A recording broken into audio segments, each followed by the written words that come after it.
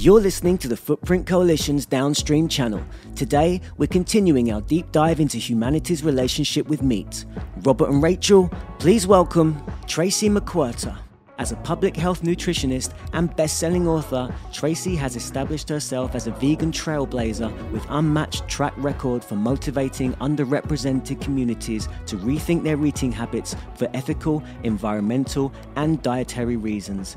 In 2020, she launched the 10,000 Black Vegan Women campaign and, following overwhelming success, recently expanded the initiative to reach 10 million Black vegan women. We brought Tracye on to learn about her relationship with veganism and how she inspires so many others to join the movement. Hello, dear. Hi, Robert. How are you? It's great to be here. Thank you. I'm pretty good. Usually, Kropa and I would be together. I'm back east. I was visiting a bit of family, so I'm out on Long Island. Where does this find you? I'm in D.C., Washington, D.C., my hometown. Okay. Well, we're really happy to have you. And Rachel has been giving me a crash course on all things Tracye McQuirter. It's appropriate that Tracye comes to us from the kitchen because she said that she really has a lot of cooking and demos and things to do usually. So that's her spot. Why have us humans started to reevaluate our relationship with meat over time? Well, it's a great question. I'm glad we're starting with that because I think a lot of people still have the belief that we ate much more meat than we did. And we now have technology, which I'm sure you'll appreciate, Robert, that shows that we ate primarily plants. What I welcome people to do is just kind of look at the Game Changers movie. I'm on their advisory board, and it, to me, is one of the best that traces all of that. And so what I want to do, though, is say that was then. What we know now is that the way that most of us eat is based on factory farming, right? It's based on production of billions of animals every year that are cruelly raised, it exploits the workers, it exploits the communities that these hog farms, these cattle farms, these chicken farms are in. It ruins their waterways. There's so much land devastation that happens because of factory farming, right? And so there's no need for that to happen now. That is how most people get their meat. And so I think that that's one of the reasons that people are reevaluating it now, right? Because we know that there is this effect on our health and on the climate. And that false narrative, and we've already been exploring this otherwise, is this is it this kind of sociology thing, or is it advertising? Was it big business trying to change the narrative to, the bottom line of their product and all that stuff? But it is just wild. If you just look back at our teeth, our stomachs. Yeah, absolutely. So as someone who really is kind of, I think you're really a prime mover in this field. I think we need the smartest, best minds and voices to deal with this. But how did this even come to you? What was your process that got you to where you are, who and what you are now? Well, I am an unlikely vegan because I was never expecting to be vegan. I was raised as a healthy eater. My mother was an omnivore. We were raised as omnivores in the 60s, 70s, and 80s, but healthier omnivores. So we didn't have cookie jars. We didn't have candy. We had, we cooked our meals from scratch and we ate, pretty healthfully. And I didn't like it. And I had cousins who had lots of junk food and I loved going over their house to eat. And so when I went to Amherst College in 1984, I gained 25 pounds my first year because I was away from home and I could eat whatever I wanted. So that was pizza, cheeseburgers, hamburgers, hot dogs, desserts all the time, all day, every day. And then my sophomore year in 1986, our Black Student Union brought Dick Gregory to campus to talk about the state of Black America. And instead, he talked about the plate of Black America and how unhealthfully most folks eat. And Dick Gregory, by that time, had been a vegan for 20 years. And he started because of the practice of nonviolence during the Civil Rights Movement in 1965. He was a right-hand person for King, extended the philosophy of nonviolence to include animals. And then in 67 became a vegan for health reasons, right? So 65 to 67 was his transition.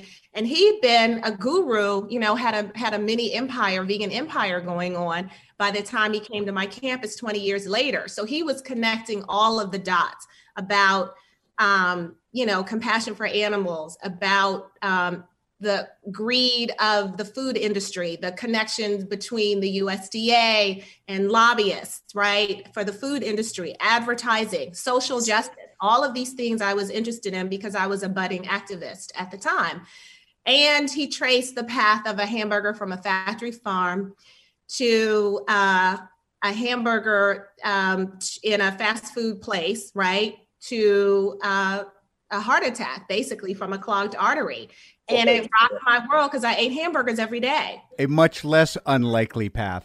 Really, that's my origin story. So how do you still discuss veganism in all those ways? Or when you're talking to people, is there sort of an easy point in for folks? Yeah. So, I am a public health nutritionist. I changed professions because of my veganism. So my entry point personally is usually health when I teach it in the beginning. But I always connect the dots because there is so much misinformation about food and nutrition.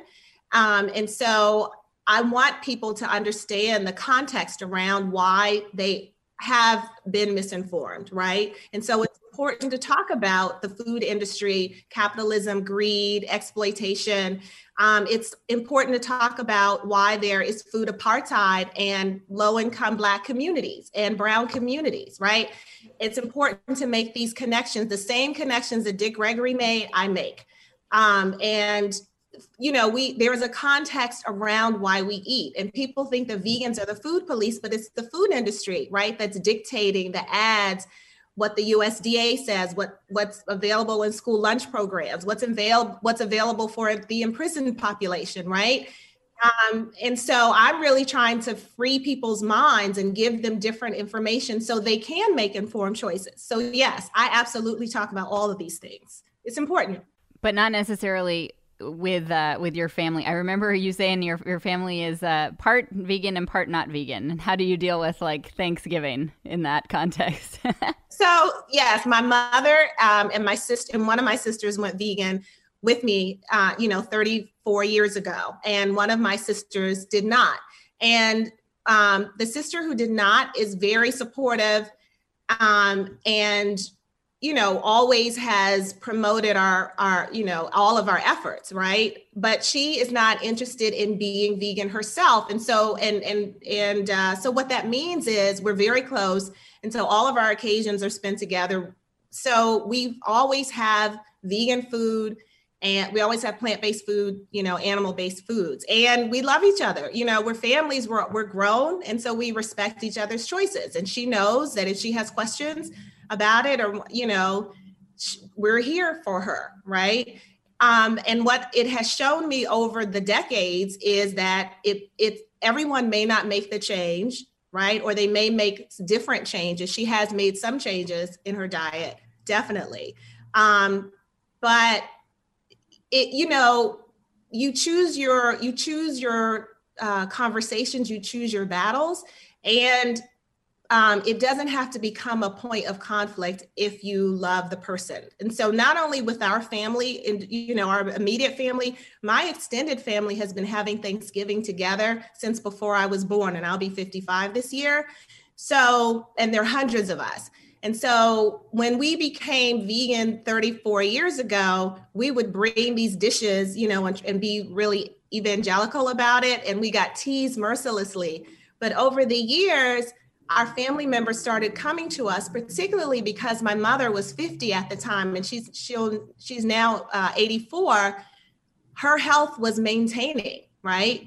Her weight was maintaining. And so, but unfortunately, her siblings were having health issues. So they started to come to us to ask us for advice. So, we didn't expect that to happen. So we were just examples, right? And always open and available. And I don't have a need to have a fight over the dinner table. I just want to love my family, have conversations that are not about food. And then if they have questions afterwards, then we can talk about it. Tofurkey. It goes a long way.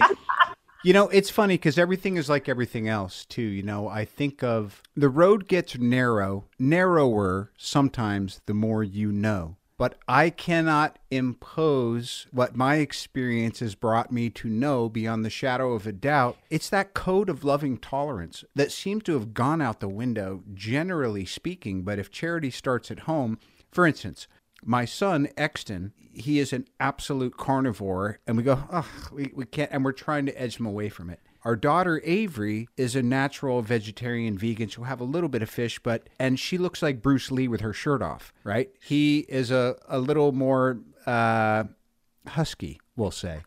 So even within one's own bloodline, you go, there are natural things here. And then you go, all right, so you get to a point where now, as your education corridor becomes more refined, you see that, yes, I understand that. And the China study says less than 5% animal protein. But what if you can get to a place where you are doing zero damage to the environment and providing the best sustenance you can for this physical frame for your vehicle? Right, exactly. You've led so many folks to re-examine their meat consumption in a way that is not divisive. And so what do you find inspires people to be able to see a different, that perspective shift? I think meeting people where they are and having and showing grace. And I don't mean me showing grace. I mean me asking them to show themselves some grace, right? So if they have a desire to go vegan and they find it difficult,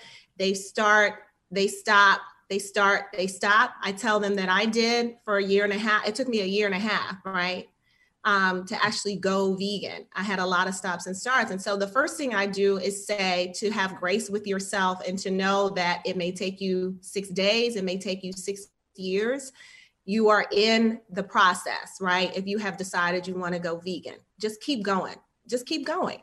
If you mess up, you backslide, you cheat, start again the next day. So truly having grace with yourself. And don't be mad that you were misinformed. You know, we know how this society is. This is what it does. So, you know, now you have different information, and it's your choice about how you decide to behave after that.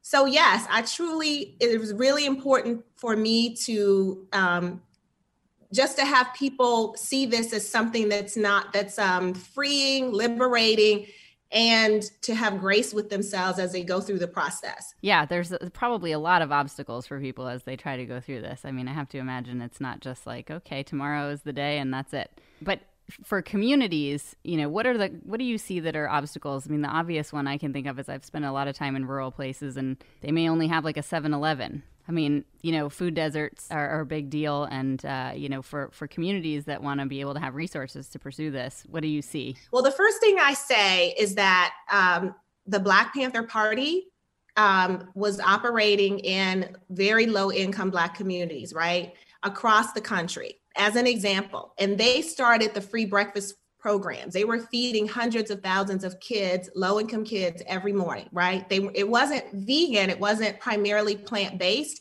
but they were able to do that. And because of that, we have school breakfast programs in the public school system. So how were they able to do that? They had community gardens, right? They had people cooking their food. They had a desire to do it based on the resources that they have. And at the same time that was happening in the 60s, there were trailblazing Black vegans who had community gardens, who had vegan cafes and carryouts, who had health food stores. Like in DC, for example, there were 13 Black-owned vegan health food stores and cafes and co-ops since the early 70s, right? And these were low-income Black communities. So I tell people we have done this before. This is not new, right? We make a way. And so that's the first thing. The second thing is, If you focus on whole food plant-based, then you're focusing on rice, you're focusing on beans, you're focusing on different kinds of beans, different kinds of grains. You're focusing on fruits and vegetables that's fresh or frozen, right? And so what are the foods that you already like to eat in your community? Do you like to have beans and rice? Do you like to have mac and cheese? Well, how can you make it without it, right? That's a pasta and a vegan cheese sauce that you can make naturally, right? If you like to have lasagna, if you like to have chili, if you like to have soups and stews, if you like to have stir fries, what are the foods that you most like to eat? 5 to 7 to 9 of them. Let's talk about how to veganize them. Most likely you're already eating grains, you're already eating vegetables, you're already eating fruit, you're already eating nuts. So if you are making something like a pasta or a stir fry, you may be adding fish or chicken or beef or pork. So how about you add some chickpeas or some red beans, or you add some cashews, or you add some tofu? Do you see what I'm saying? You're just substituting one thing. So again, it's the idea of opening up, not closing down. Think about the abundance of what you can eat, and your seasonings and your sauces, your spices, your herbs, that's what makes it. Your flour, your oil, that's what makes it taste good. And that's already vegan. So it's just kind of letting folks know that personally, that your communities have probably already done this and you can do it too. So if you have corner stores or bodegas, get the beans, get the grains, get the fruit, get the vegetables, and start from there. And those are the cheapest, most readily available foods in communities. And then start growing your own stuff, or, join a community garden. My missus came from Schaumburg, Illinois, was raised as an omnivore, and then had this day where she just saw, for her, it was a conceptual thing. Okay. She saw that she was eating the semi-decomposing flesh of an animal, and she said, never again. By the time I met her, she was an occasional pescatarian, and now, because, all of us, but women, health, tummy stuff, SIBO, whatever it is, she has a very strict regimen that is going exactly toward the type of eating and lifestyle that you're discussing. I think for the rest of us, it's less intuitive and more about, I just need to encourage everyone. Say out loud, I'm making a pledge to go further and further away for the good of the planet, further and further away from animal protein, and see, can I arrive at vegetarianism? Can I continue through that into veganism? So I'm saying right now, I'm asking you, Tracye, to be my vegan sponsor. I don't know if it can happen today or tomorrow or a week or a month, or if it will be a year before I can even get the gumption to say, I'm going to have one last In-N-Out burger and then I'm going to kiss it goodbye or whatever. But I've been in this vacillation myself too. I've been on a bit of a journey with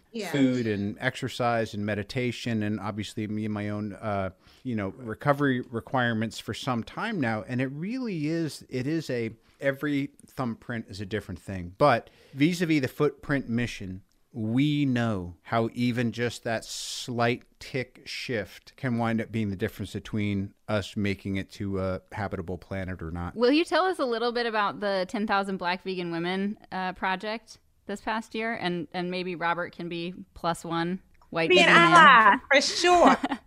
So I started 10,000 Black Vegan Women in 2020 because I was celebrating the 10-year anniversary of my first book, By Any Means Necessary, which was the first vegan diet book for Black women. And so I wanted to celebrate that 10-year anniversary last year. And so I launched 10,000 Black Vegan Women to help 10,000 Black women go vegan in 1 year. And then COVID happened. So we postponed it to October. And we ended up having 12,000 women sign up. And I think that COVID had a lot to do with that, because everyone was talking about boosting their immune system, and then we realized that folks who had pre-existing, primarily diet-related diseases were more likely to get COVID, right? And it hit the Black community much harder, 3 to 6 times more likely to get COVID, twice as likely to die because of these pre-existing conditions. And so all of this was happening, and folks were really focused on health. And so, it was just kind of timing. And so we had 12,000 women sign up in October. We ran the program. We had phenomenal results, as is expected, right? And we have since had 3,000 more. So we're at 15,000 and counting, and we're about to ramp up and, relaunch it and scale it up so that we can reach many, many, many more women. And so this is my life's work. I focus on Black women because while we are fabulous, we have the worst health outcomes in the country. The worst, down the line, heart disease, stroke, high cholesterol, unhealthy weight, diabetes, and it's unacceptable to me. It is completely unnecessary, preventable, and unacceptable. And so it's my mission to help change that health paradigm for us and successive generations. And so I hope maybe I can come back or, tell you all more about it when we relaunch. You must. I'm class of 65. I just turned 56. Oh, we're the same age pretty much. Yes. I look at you now. I'm thinking, all right, so back in 2000, you were 34 or 35 years old, and you were a strategist for the successful lawsuit against the USDA, proving racial and food industry bias in the formation of the U.S. dietary guidelines. So even 2 decades ago, the recognition that there is legislative suits need to be filed, the things that you must do to bring attention to the patently obvious, however unjust things, how do you get the wind at your back for that when it often feels like a uphill battle? Ooh, Robert, that's a good question. I go through my moments where I'm like, do I still want to be doing this? And it gets frustrating, and I look and I didn't really choose this path. I know it's cliche, but it really did choose me because there are certain things I won't do. Like I knew that I wanted to be an activist. And I knew from a young age, like in middle school, that I wanted to help liberate Black people from a number of things that oppress us, that systemic white supremacy does to us in this country. I just didn't know how I was going to do it. And it ended up being through veganism, right? But I thought I was going to be an NAACP or ACLU lawyer. I thought I interned at the ACLU. I thought I was going to be a judge, an investigative journalist. So seriously, this chose me. And so I always think about the fact that Dick Gregory was in his 50s when he came to Amherst, right? He already had made his money through comedy and through veganism, his mini empire. He could have stopped. And if he had, before he got to Amherst College, I would not have heard about it and I would not have changed my life, right? I was on the path to these chronic diseases. And so that's what I think about. Why did he continue until he died a couple of years ago? And, so I think about that. I'm in my 50s now. I can still do this. There are many millions more, women that I can affect. And then also this whole thing with police brutality, right? For example, with Derek Chauvin killing George Floyd and all of these things that happened last summer, Ahmaud Arbery, Breonna Taylor. It is tragic. It is it's a crisis. It's been happening, for 400 years. We know that. And yet police kill about 1,000 people a year, right? Unarmed people a year. 40% of those are Black people. But there are 300,000 Black people a year who die from primarily diet-related chronic diseases. 50,000 Black women a year die from heart disease, which is completely preventable. And so for me, it's not a comparison game, but it is just as urgent, right? And we are not out in the streets about it. We don't know about it. And so this, for me, veganism, choosing me also means that I have the ability to impact this many people who don't know about the fact that their food is killing them and why, right? So there's just a lot of work to be done, and I see the success and the way that I'm able to help people change their own lives. So that's when I get in those moments where I'm done, I think about that. It's wild too, this idea of the legacy that you pass on, you never know what that's going to inspire. But I do know the people who said those things to me or showed up, or I realized, wow, they're behaviorally modeling a way of conducting yourself, a moral psychology, a way of living in the world and participating. And as we step up and deal with this mounting crisis, what I'm finding is, yeah, there's big business and yeah, there's green tech, and I'm into all of it. But I think the through line is going to wind up being that legacy of leadership. And that is so subtle, and it goes from human to human. It is that quantum element that you can't outclass it. You can't buy it. It's just that thing. So I'm really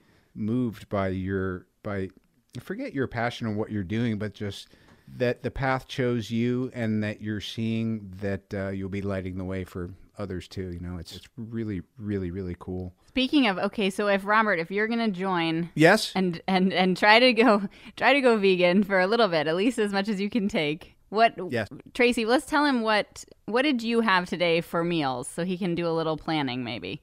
And if all those things are cookbooks behind you, I'm very envious that you actually can use them. That's just in my kitchen, not to mention my little library. But anyway, so today I made myself a smoothie bowl, and I had banana, blackberries, ginger, some flaxseed meal, and some chopped walnuts on top. And then it was delicious. And then I had, I made myself a stir fry with almond butter sauce. So I had corn, I had broccoli, I had string beans, I had onions and garlic, I had carrots, I had red pepper. The almond butter sauce was just raw almond butter with water. And I put some hot sauce on it, some cayenne pepper, dried herb seasonings, I don't know, just different ones. And then I had it over quinoa. So cool. That's what I had. Yeah. Oh, and I think I grilled tofu and put it in there. And there's this whole tofu issue. And I always say it's just made from one bean. If you don't like that bean, just don't eat it. It's not a big deal. Yeah. Well, what's your favorite meat alternative? Since we're talking about a little technology today too, is there something that's like, oh, this is the way of the future and I love it? Or is there like, no, this is my old school one and I really like this one? Yeah, you're talking about like Beyond or Impossible or those, or yeah, maybe that, or like if you just happen to like tofu as your favorite, then great. Honestly, anything that is made with chickpea and a coconut curry or an Indian based, Indian style curry is my favorite. I do like beans. I mean, it's not sexy, but it's true, and they're healthiest. So I like any kind of Thai curry, any kind of Indian curry. Caribbean curry.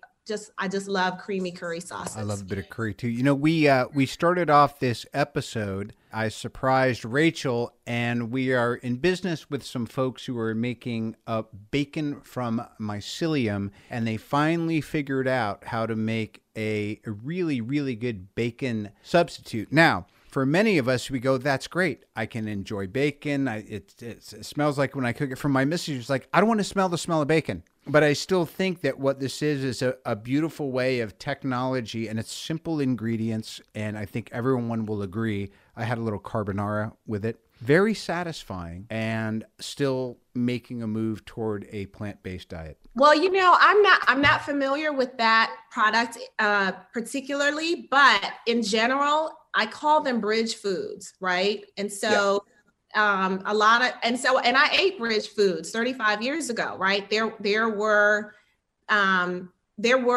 meat and dairy, vegan meat and dairy based products, right? And so I ate those: vegan pepperoni, vegan sausage, vegan pizza, vegan cheese, vegan ice cream, those kinds of things. So I see them as bridge foods. If you need them, if you want them, if you like them, go for it. They're a bridge to cross over with, not necessarily a place to stay, right? A place to live, like to eat every day on a regular basis. But, there definitely can be healthier. Yeah, I was a bad vegetarian for years. I've been a vegetarian before, and I did not look so hot because I was working every angle just short of not eating animal protein. So again, it is all about doing it right. We sometimes do definitions, so we're going to use and quote you as the originator of it, Bridge Foods. We'll get one of those up and running sooner than later.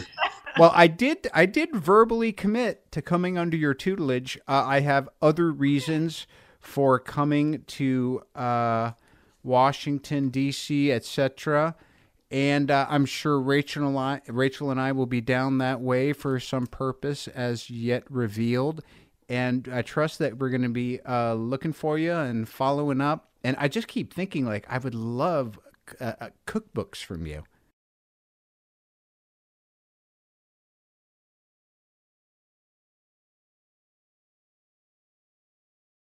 I will send you some. Absolutely. My mom and I wrote Ageless Vegan together, and I can send that to you. But I would love to help you, Robert. And if you come, take you to my favorite vegan restaurant in the area, which is, okay.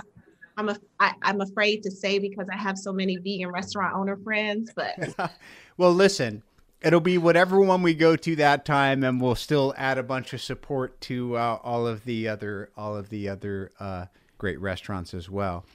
Rachel, just because it's Friday and I'm not the sharpest tool in the shed, did we miss anything with our distinguished guest? I don't think so. I have to read Ageless Vegan, and so I have to understand why it's singular. Aren't both you and your mom ageless vegans?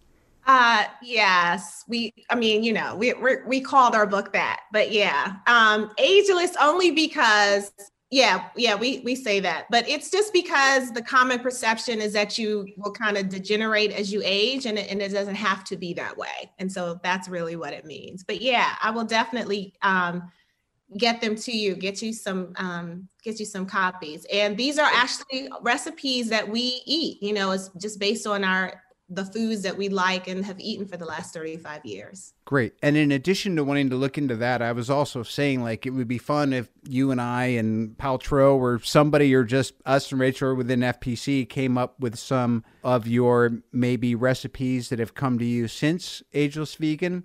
And we can do something bespoke. That'd be fun.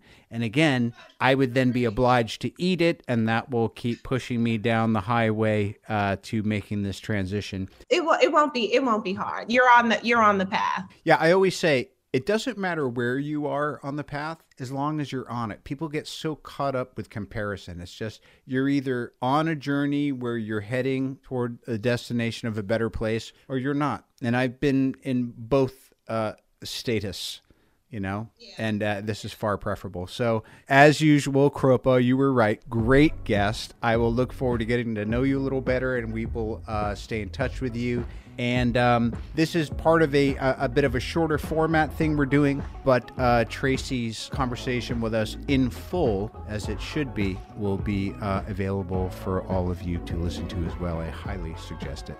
So Tracye McQuirter, thank you for your time. Thank you, Robert. Thank you, Rachel. This was fun. Thank you. Okay. Have a nice weekend.